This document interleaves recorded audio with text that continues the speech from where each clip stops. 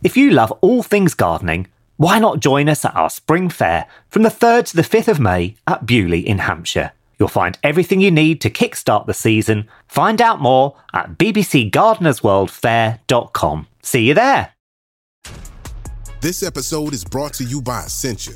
A better you starts with better hydration. Essentia is on a mission to inspire people to do what matters most. Their proprietary ionization process transforms water from any source into ionized alkaline water, providing water that's 99.9% pure with a pH of 9.5 or higher. Essentia Overachieving H2O, the #1 ionized alkaline water. Shop now. At KPMG, our people make the difference. Combining the power of people and technology, we uncover brighter insights, innovate bolder solutions, and create better data-driven outcomes. KPMG, make the difference. Hi, I'm Daniel, founder of Pretty Litter. Cats and cat owners deserve better than any old-fashioned litter. That's why I teamed up with scientists and veterinarians to create Pretty Litter. Its innovative crystal formula has superior odor control and weighs up to 80% less than clay litter. Pretty Litter even monitors health by changing colors to help detect early signs of potential illness. It's the world's smartest kitty litter. Go to prettylitter.com and use code SPOTIFY for 20% off your first order and a free cat toy. Terms and conditions apply. See site for details. This episode is brought to you by the Inspire Collection by Kalia. Just because you're working out doesn't mean you shouldn't look fabulous. The Inspire Collection by Kalia was designed with both style and performance in mind. It looks good, feels good, and stays put no matter how you move. And the collection has everything you need for a day at the gym. A support bra, crop tanks, bike shorts, amazing leggings, and more. It's their most versatile collection yet. Shop the Inspire Collection by Kalia now, exclusively at Dick's Sporting Goods. Hello and welcome to the BBC Gardener's World magazine podcast, brought to you by the team here at the magazine. Join us as we chat all things gardening with the nation's favourite experts.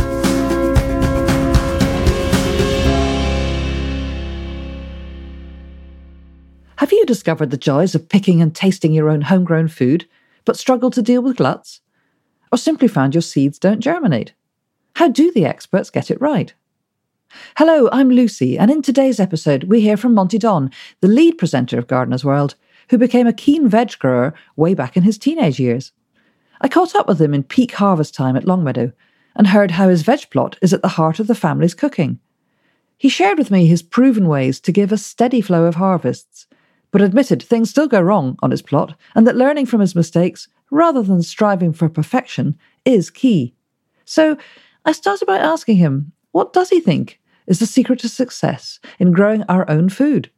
I've spent the last 66 years trying to find out.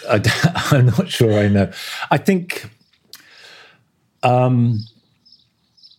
it's a good question because it's not one I've ever thought of. I don't think there is a secret. I think that you just, if there is a secret to productive and efficient vegetable growing, which takes the romance out of it, but there is quite a lot of practical efficiency involved.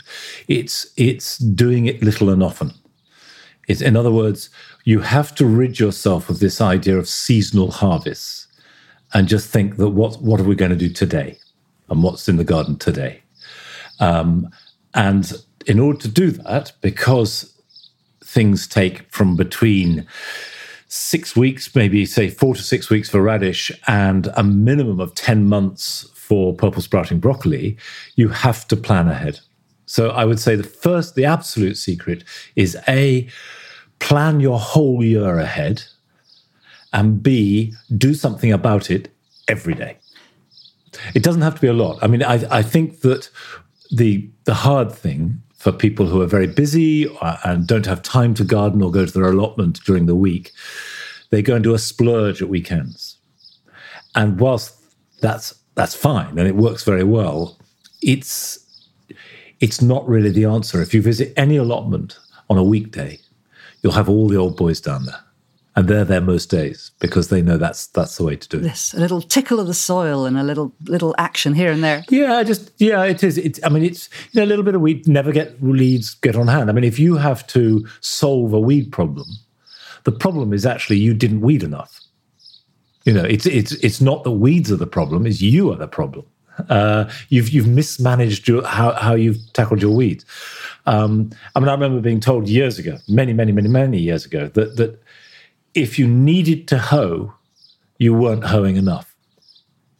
So a light hoe through just seeing a few weeds there, that's what keeps them down all the time. And then it's not an issue, it's not a problem, it doesn't take very long. 10 minutes hoeing, done the whole lot. Yeah. And I do think also what we do is every time we plant a quick crop out, and that would include lettuce, it would include rocket, all the leafy crops really, the same day or within a day or two, we sow the next batch. So that's very easy to remember that. You just keep that cycle going continually right through to the last time we sow any leafy crops is probably September, early September. After that, it's not worth it. You might as well wait till January or February. But so really from early February right through to mid-September, it's an absolute continuous cycle. And that's really the essence of what's known as succession planting, isn't it? Tell us about that. There are two aspects to succession planting. The first is I have to say that I am a walking, living example of how not to do this, because it happens, is to try and avoid a glut. And a glut, by definition, is more food than you can eat. And, your family, your friends, your chickens, and inevitably, absolutely inevitably, it ends up on the compost heap, which is, personally, I don't think is a disaster. It's fine. It's a fifth of a packet of seeds ends up on the compost heap. But so you want to try and avoid that. And so the idea is that you grow little and often. And let's stick with lettuce because it's the sort of most common example. If you have a packet of lettuce seeds of a common variety, like, say, Little Gem, you might have 200 seeds in that packet. And if half of them germinate and grow, you've got 100 lettuce. But you've sown them on the same day. So there's every reason to suppose that they will grow and sort of come to fruition at exactly the same time. Now, there aren't many households that need 100 lettuce on the same day. So that straight away, the maths don't make any sense. Now, it's never quite as simple as that, because some you harvest when they're younger than others, and some, you go on, and some lettuce actually don't taste bad as they start to bolt. Others go very bitter and are really not good at all. And you learn through experience about that. So first of all, don't sow, very, very rarely do sow a whole packet of lettuce. Divide, sow some, fold over the top, put the date, I write the date on the packet when I sowed it, and then sow another batch, say, in 2 or 3 weeks' time. But to make life more complicated is you have to understand how seeds work in relationship to light as much as anything else.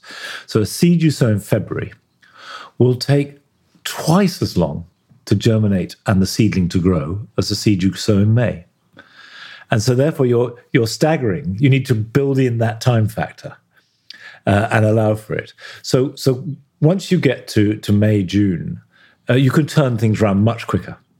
And the whole thing. But earlier in the year, you have this time lag when you have an awful lot of seedlings that are not yet big enough to plant out. Or if you sow them direct, the weather turns horrible and it gets frosty or icy. I mean, this year in April, we had 20 days below freezing here at Longmeadow. And nothing grew at all. So you have to work with the weather. You have to factor that in. So it's a little bit of a three-dimensional puzzle. You've got weather, you've got time, and you've got the growth behavior of the plant. The second thing is, and I realize I'm making this sound very complicated. It's not. You just bung some seeds in and see what happens. But it's great to spell it out, because actually, yes, we're getting it really back to basics, but that's good. That's good, because I think it's, so many of us think about veg growing as a summer activity. And this is the whole purpose of this podcast. No, it shouldn't be and needn't be. No.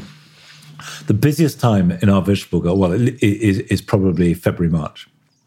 And I start sowing vegetables usually around about Boxing Day, certainly the 1st of January. I will sow chilies, I'll sow tomatoes, I'll sow rocket, I'll sow lettuce like winter density,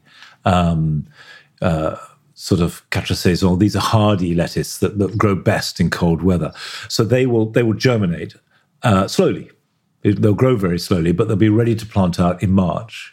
if the weather is kind. And I don't know if it's going to be, but then we'll use cloches and we'll use fleece. And so we'll try and work with that.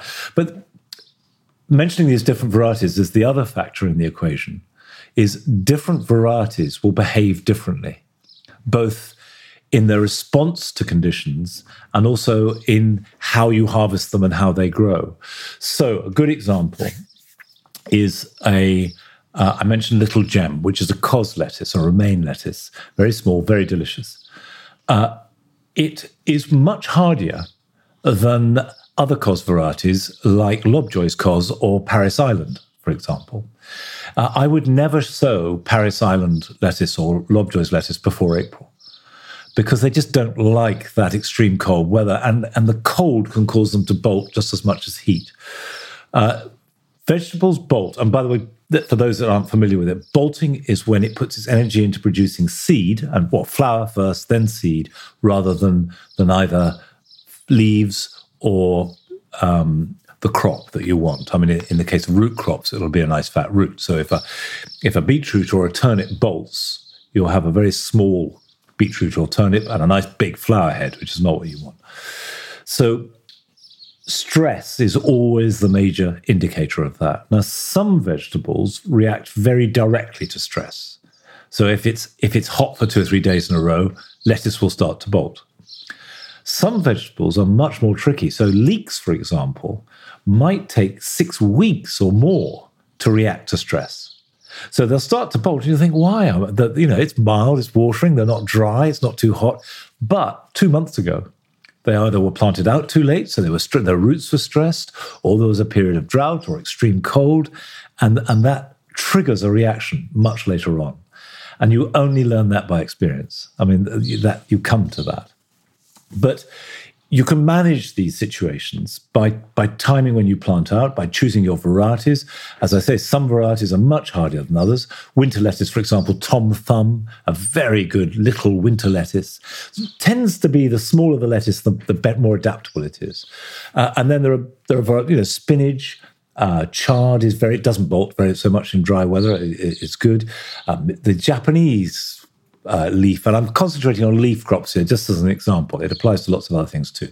Mibuna, these are all crops that are much tougher, but and we grow those in winter.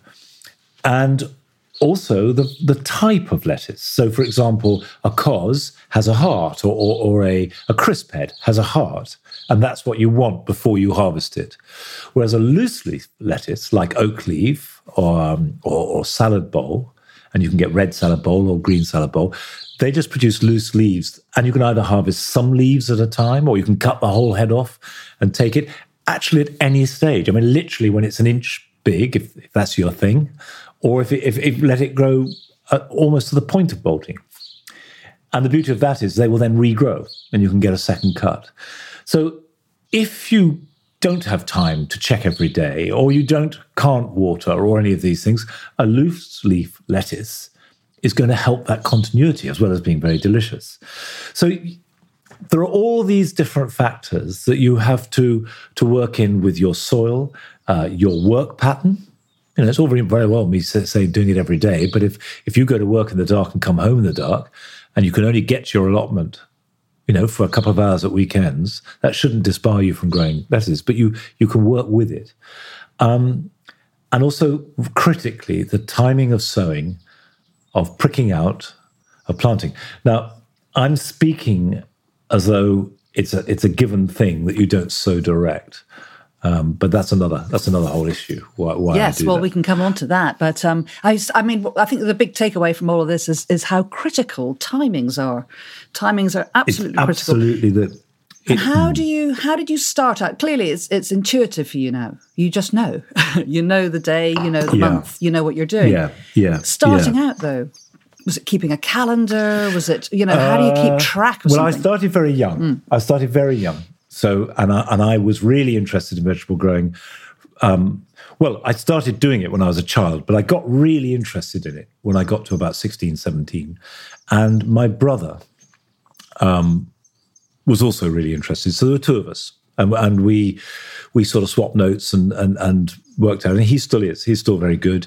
I had another brother who was more interested in the floral side of things, and he's very good too. So as a family, as three very competitive brothers, well, gardening was one of the areas where we tried to outdo each other and talked about it. I didn't know anyone else who gardened. So in the family, it was something we did. So what I'm saying is I've had 50 years of daily doing this. It's that 10,000 hours thing. And I made loads of mistakes on the way. You learn from your mistakes. The second thing is I absolutely devoured gardening books. There's a book, and I think you've heard me talk about this before, called The Vegetable Garden Displayed, which was produced initially in the war as part of the Dig for Victory campaign. And the RHS produced it, and then they did another edition in the 50s, and I think it's in its sort of 20th, 30th edition or whatever it is now. But I can't tell you how I pored over that. Every detail. I mean, I knew it all off by heart. So there was an element of study, but it didn't feel like study. It just felt fascinating to me.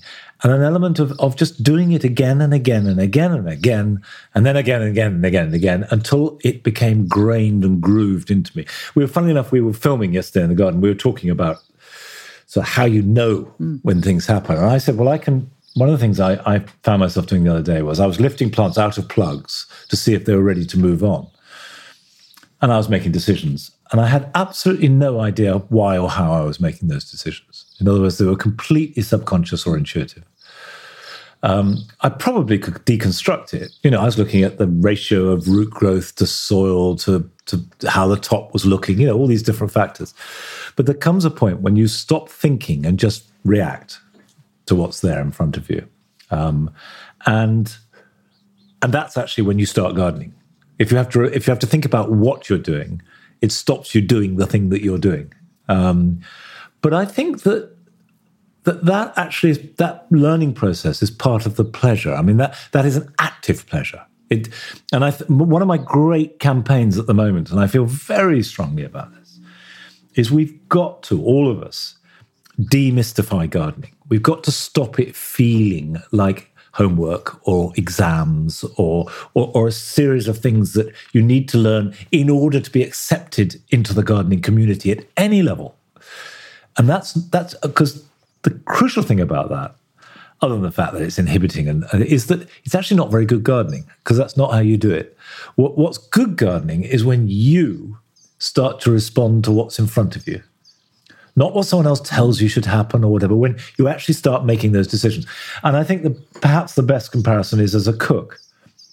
If you have your recipe book and you follow it to the letter, you'll probably produce something good, but you won't be a good cook until you taste something and just know it needs a bit more salt or a bit more sugar, or yeah, that's ready. Or, to bring that down to something that everybody can experience, if you are cooking eggs in any shape or form, we all know they go on cooking from the pan to the plate and even on the plate.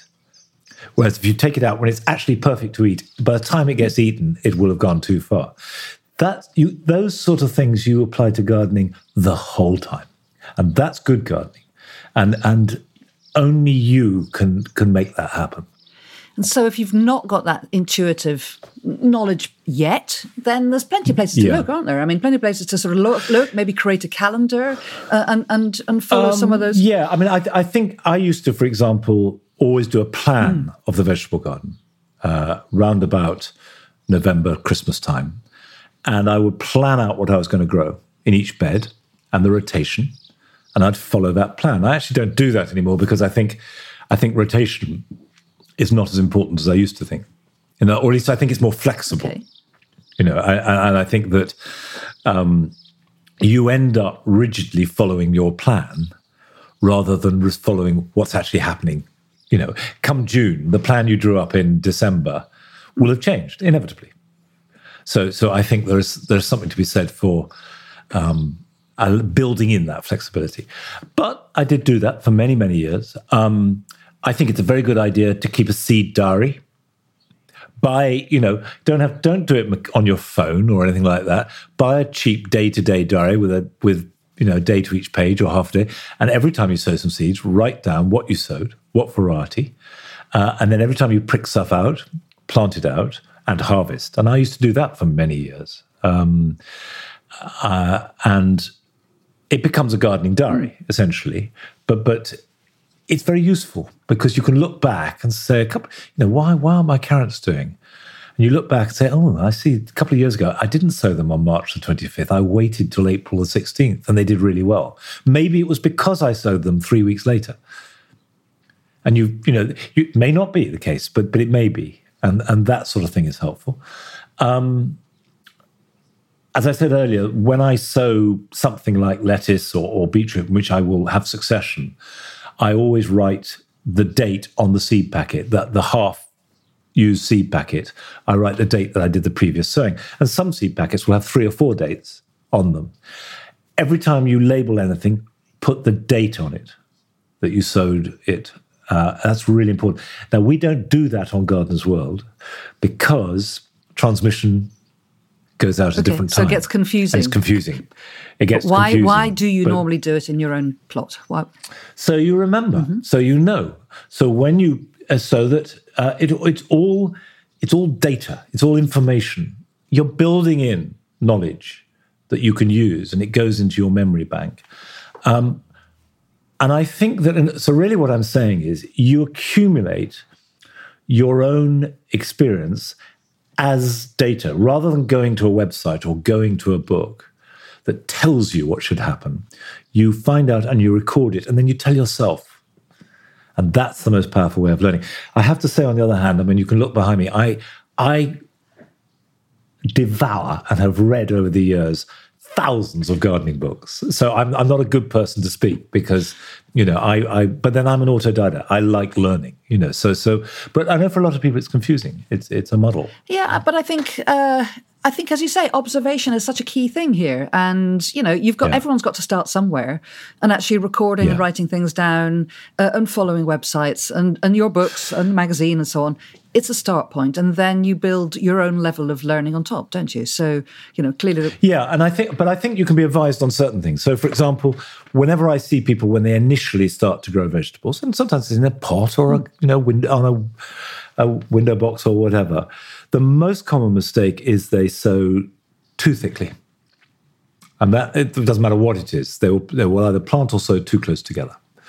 And they will be very pleased because a rash of seedlings appears, and they'll think, hurrah, this is going really well. And in fact, it's going really badly. so that, is to get across to people that it is just as important to have a healthy carrot as it is to have a healthy rose or a healthy dahlia. And that if you look after the health of a plant, then you will have healthy, tasty, good food. And you should consider your vegetables and your fruit and your herbs as plants. And it's not till you harvest them that they become food. So that look after them. And you wouldn't expect to sow cosmos and have 50 seedlings in an area the size of a teacup or a saucer. So why on earth do you think parsley or lettuce would be just as happy? So that's a very, very simple rule, and you just need to know that. Just need to know it and act on it. And therefore, you either need to learn to thin, and what does that mean, and how much, and when do I thin, and how do I do it, and you can learn that. As also, how can I avoid it happening? Which is one of the reasons why we sow, wherever possible, we sow in seed trays or plugs. Because from the minute you start pricking out, you're dealing with individual plants, rather than a line of seedlings or yes, and you said earlier that you rarely sow directly into the soil. So I mean, this feels like a good point to sort of touch exactly why you would avoid doing that. Well, there are two reasons. One, because I used to. I mean, I was brought up. We did that all the time. We hardly ever grew anything in seed trays, and of course, seed trays when I was learning were wooden. And the compost was homemade. There were no garden centres to speak of, and you couldn't buy garden compost. That came in sort of in my 20s. So it was quite a thing to use seed trays, and it tended to be for decorative plants rather than vegetables. If you sow in drills, you are bound to sow at least unevenly and almost certainly too thickly. So you're going to have to thin. And once you thin, you pull the roots out and they can't be transplanted. 99% of them, they won't take to transplanting. Although, if you want a really refined sort of advanced class, what you can do, and I used to do with lettuce, is by transplanting thinnings, they reacted really badly and grew slowly, and it was a form of succession. So that the ones that weren't thinned harvested 10 days earlier than the ones that were thinned, because they had to recover. So a little bit of deliberate stressing. Yes, yeah, but that's not beginner stuff, because it's a dangerous game because you can lose them. But by and large, you waste seed, you have to thin, and probably 2 or 3 times you have to thin. And also, they are very, very prone to being attacked by slugs in particular. Slugs that live in the soil, that you have these fresh young seedlings coming up, nothing a slug likes better. And very often, you can, in the morning before you go to work, you can see your line of seedlings appear and you think, great, you come home and it's gone. Or the other way around, overnight is actually more likely to be. So I started to sow anything I could in seed trays or plugs. About 25 years ago, I got into that. And that does 2 things. One, we focus all our attention on individual seedlings from as early as possible. And we're looking at the health of the plant and how we can make that particular seedling really healthy. And 2, the greenhouse and the cold frames, as far as possible, are slug and snail-free zones. Because we check daily, just have a look. And, they do get in and they do eat things, but much, much less than elsewhere. And what I've learned over the years is that slugs and snails will always attack stressed plants first. Always. So once they're healthy and growing strongly and you plant them out, there is much less chance of them being attacked. And for instance, last night I harvested a couple of lettuce for supper, and one of them had 7 young slugs on it. Delicious. When I washed it. Yeah, you wash them out. In other words, but there was no evidence of slug damage. So it's not to say that there aren't slugs around. We have slugs in this garden like everybody else does, but they don't do that much damage unless the plant gets stressed, in which case, like everybody else, they do. So it's partly to really focus to be economic with seed, economic with time and seedlings, and to, from as early as possible, make sure, and I mean, I could talk more about the root relationship to soil bacteria and that sort of thing, which I think is really important and matters. And of course, if you're so direct, you have that from day one. But you get a healthy plant, slug and free, so when you plant it out, it's ready to fend for itself. And once we plant out, we water everything in. That's it. We don't feed, we don't water, we just let them get on with it. So very simple techniques, but focus on the individual plant. So, yeah. Well, there are 2 things earlier you said. I think there are 2 real keys, and if you like, it goes back to your original question of secrets of growing good vegetables. One is attention to detail, right down to the individual seedling, to your mix of composts, to what container you're using, to how you handle it. And 2, timing. Timing is everything.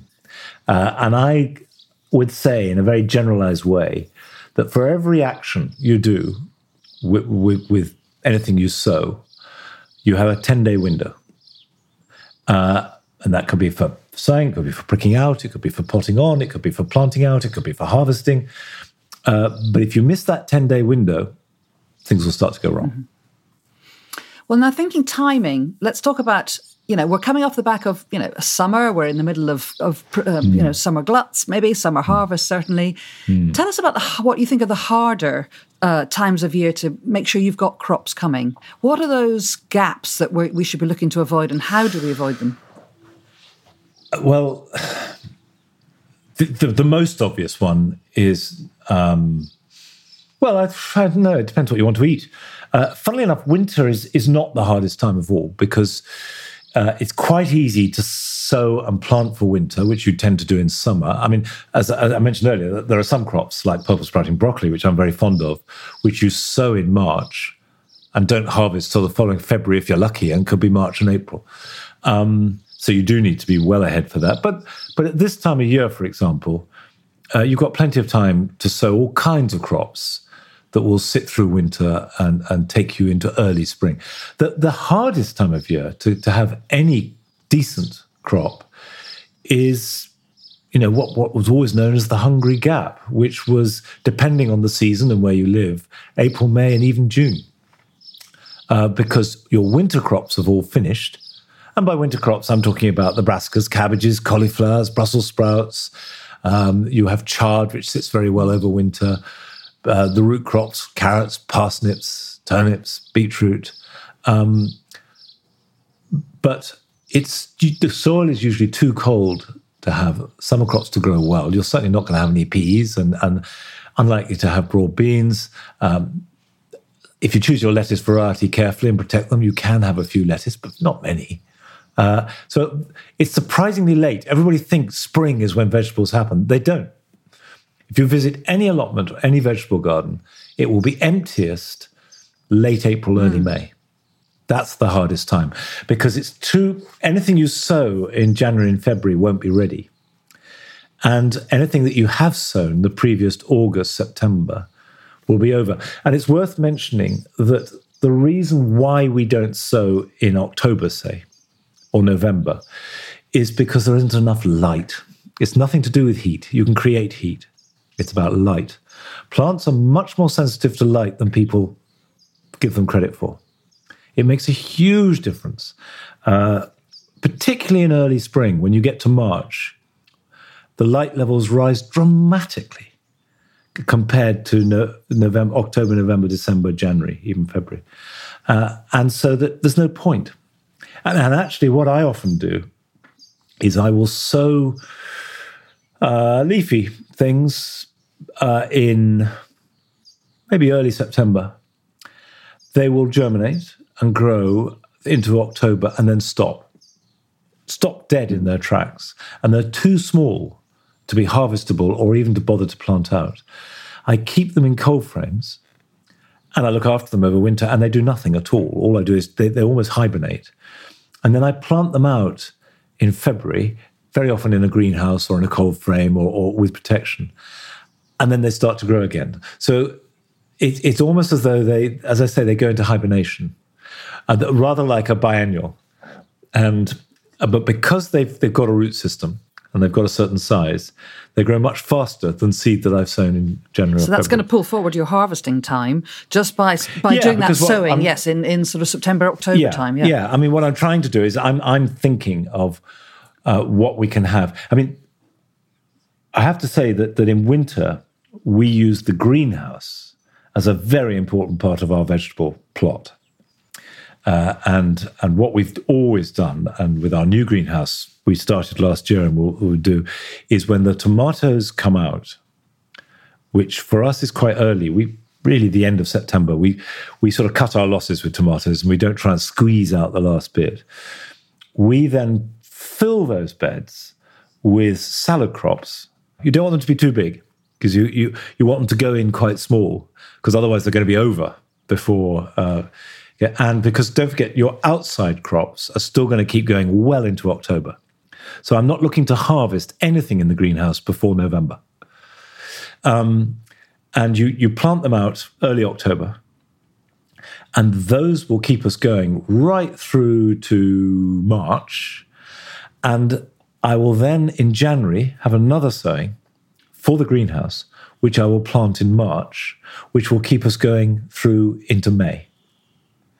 And then they come out and the tomatoes go in. And that's because of what I was saying, the hungry gap is outside in April, May. I've got practically nothing, certainly nothing fresh. That's what you crave at that time of year. That's why people eat nettle tips and things, is because you want that fresh greenness that is exploding all around you in the flower garden, but actually not in the vegetable garden. And in the vegetable garden at that point, what will you be cropping? Come sort of outside, March, April. What you're still at the tail end of things like kale? Yeah, kale, Cavolo Nero. As I say, the by far the best crop is purple sprouting broccoli, cabbages, chard, maybe some spinach. Spinach is pretty hardy. We still are digging parsnips, Carrots tend not to last through then. We will have lifted potatoes and stored them. They'll still be coming through. But I'd say without the greenhouse, it would be very limited. I mean, I like to eat a salad every day of the year. Absolutely. And I make a point of it. You know, it's so I try and organize things so that happens. Sometimes it's a bit thin, but, you know, I would want a salad on Christmas Day just as much as I would in June. And again, that's because the variety choices you've chosen are going to take you through that year. And your Christmas Day salad will be quite different to the one that you'd have on your birthday. Absolutely. That's the key thing, is that different times of year, different plants do well. I'll tell you the other plant I haven't mentioned that we do eat a lot in winter are chicories of various sorts. Radicchio. I mean, there are lots of different types of chicories, and they're not just radicchios. The one type of chicory that I don't grow nowadays is Witloof chicory, simply because it's such a fat. The forcing type. Yeah. Yeah. You know, I just sort of feel, I'll let someone else do that and I'll buy those. But, I mean, I now don't grow anything just for the sake of growing it. In other words, we only grow what we want to eat. And I know, and I fully respect, some gardeners get most of their pleasure from the process of growing something, and the eating is a sort of byproduct. And I understand that, and I've done that a lot myself, but I don't do that anymore. It's what we grow is really geared towards the kitchen. And therefore that limits what we grow, and also means that we grow some things that other people would regard as slightly odd or eccentric or unusual. Yeah, I mean, the winter crops are so delicious, and something that, you know, obviously as we move sort of through into autumn, winter, the nature of what we're eating changes, the flavours, I think, change. What do you look forward to? And I think, well, I mean, it's, I think what you're looking forward to is you know, to use cliches, it's heartier food, it's heavier food. I remember interviewing a grower in the Cevennes in France, and they had a wonderful vegetable garden. And I was asking him the question you just asked me, you know, what do you grow? And he said, well, in summer, we're practically vegetarian, and we just eat lots of fresh vegetables and fruit straight from the garden, and it's wonderful. And in winter, we like food that sticks to our bones. You know, it's cold here, and we eat much more meat. We eat soups. We eat lots of potatoes. You know, and I'm with that really. I really like eating pumpkins and squashes. The other thing we do is we store certain harvests, and we grow them for storage, which is why we grow so many tomatoes, for example.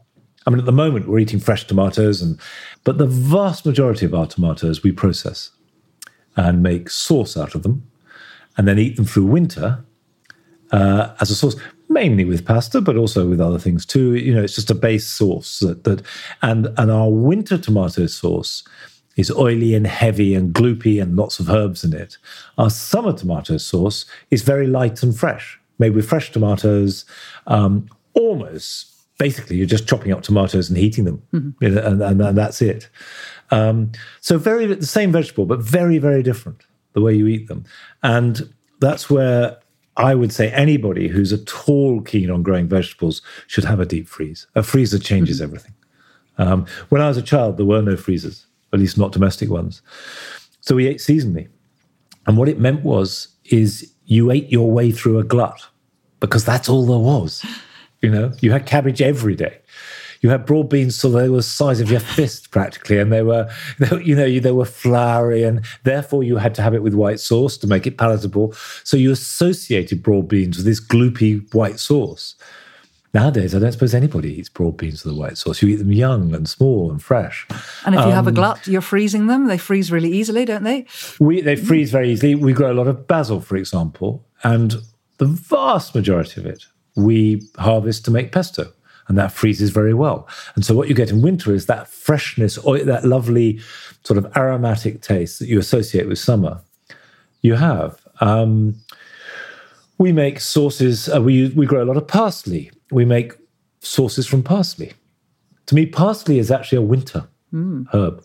Oh, we grow it like a vegetable, and we use it a lot. And I associate that with winter, not summer.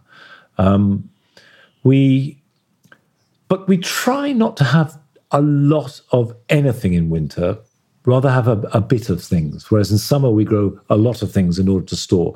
We don't store any winter harvest. We eat it fresh. Mm-hmm. And probably you're surviving through as well on pumpkins till when? So yeah, I have to say we're not self-sufficient. So that I don't want to give the impression that we are a shiny example of self-sufficiency. We supplement our lack by buying them. And that lack can be for a number of reasons. It can be because we never got around to doing it. I mean, like everybody else, I've just said how we're rather late on chicory this year. So we won't have a good chicory harvest in the autumn. It's too late. It could be because the crop failed for some reason. The weather, depredations, rabbits, pigeons, It could be because we just grew it badly. We just got it wrong. Sometimes you do. I remember many, many years ago, I started to write a book, which has never been published, about head gardeners. And I went around the country interviewing head gardeners. And I'm talking about 40 years ago, this was. And the whole point was, in 1980, there were still head gardeners in their 80s who had trained before the First World War. And they were very, very old school. And I just thought they were fascinating. And they all said the same thing to me. In different forms, is you don't know how to grow anything until you find out you can't grow it. So in other words, you do the same thing. You say, let's stick with carrots, say. You sow your carrot seed, you get a crop of carrots. Fine. You do the same thing next year, you get a crop of carrots. Yeah, I know how to do this. You do the same thing the third year, you get a crop of carrots. This is easy. You do exactly the same thing on the fourth year and it doesn't. Then you have to start finding out why it didn't. What's going on? Up to that point, you haven't thought at all. You've just done it.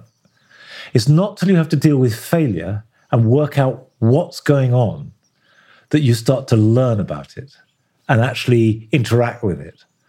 And that almost the worst thing that can happen to you as a professional gardener is easy success, because you're not learning anything. And because it's your job and it's your lifetime and you're committed, it's not a disaster if something fails. Okay, what went wrong? Next year we'll try something different. And maybe that won't work either. And we'll go on trying, and we'll go on and we'll go on until we crack it. And you'll talk to people and we'll basically be humble about it and accept, I don't know how to do this. So even though I thought I did. And it was really interesting because they all said that in different forms. And I think it's a very good lesson. Therefore, I would say to anyone starting out, don't try and perfect it. Give it a go. But pay attention to what you're doing and the results and learn from it. And everybody makes mistakes, but only an idiot makes the same mistake twice. And the same applies to growing vegetables. Gosh, great advice. So listen, we'll end because we're coming into autumn. So let's talk about autumn as that kind of key time in veg growing. What's the key to success in a veg patch in autumn? What sort of things should we be doing as we go into autumn? Well, the first thing I'd say, the keys to success in veg patch in autumn is planning ahead in spring. So in other words, it's getting late. It's getting late to get a decent autumn crop, because everybody thinks the peak of the vegetable year is sort of summer. It's not. The peak of the vegetable year is September, even early October with climate change. What I would say to that is all the tender crops do very well in autumn. October is often quite a mild month, and the vegetable garden can stay very productive well into October and sometimes even November. So whereas 50 years ago, when I was learning my vegetable growing trade, if you didn't have hard frosts in September, you considered yourself lucky. It was almost axiomatic that by the end of September, you would have had one or two real icy bites, and that was the end of a lot of your harvest. If you want an autumn crop of any kind at all, ideally the end of July, beginning of August. Once you get to the second week of August, you're running against the weather and the light. As I said earlier, it's the falling light is your enemy more than anything else at all. The other thing is I would invest in some kind of cloches. They make a huge difference, not in the middle of winter, but just when you get a touch of frost or if you get really heavy rain, they protect them. They're as useful for protecting against the rain actually as anything else. Is even if it's homemade, you just hoop some piping. It's the old Jeff Hamilton thing of just get some blue piping and hoop it and put some polythene over it. That is particularly useful in October and November. And again in February, March, April. So, look, as we're going into autumn, what are the sort of things that we should be doing to ensure, crops through, well, really, I guess, next spring? Well, I would say that it's worth, particularly if you live in the south, it's worth sowing some lettuce, some rocket. Rocket grows very fast and will deal with cold weather. And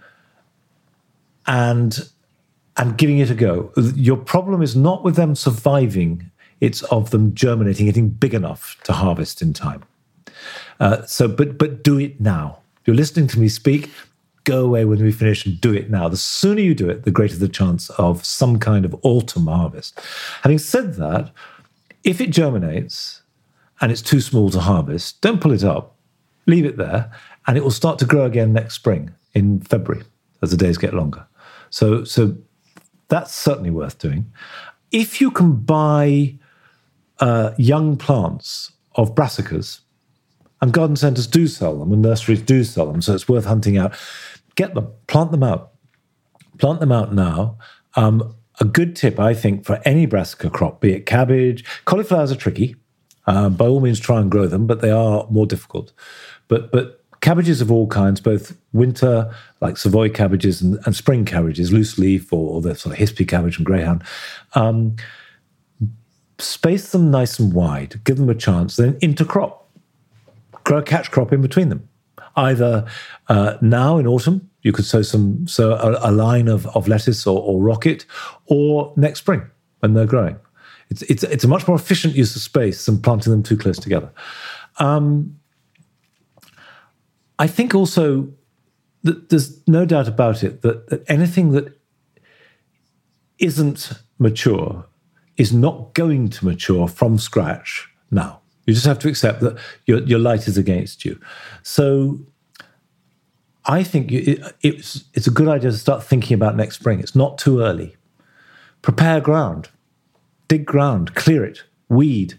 And the best way to prepare ground for next spring is if you dig and don't want to do a no-dig plot, dig out all the perennial weeds and either put a layer of cardboard on top of it, and then you can cover that with compost, or simply put a layer of compost over the surface of the ground and leave it.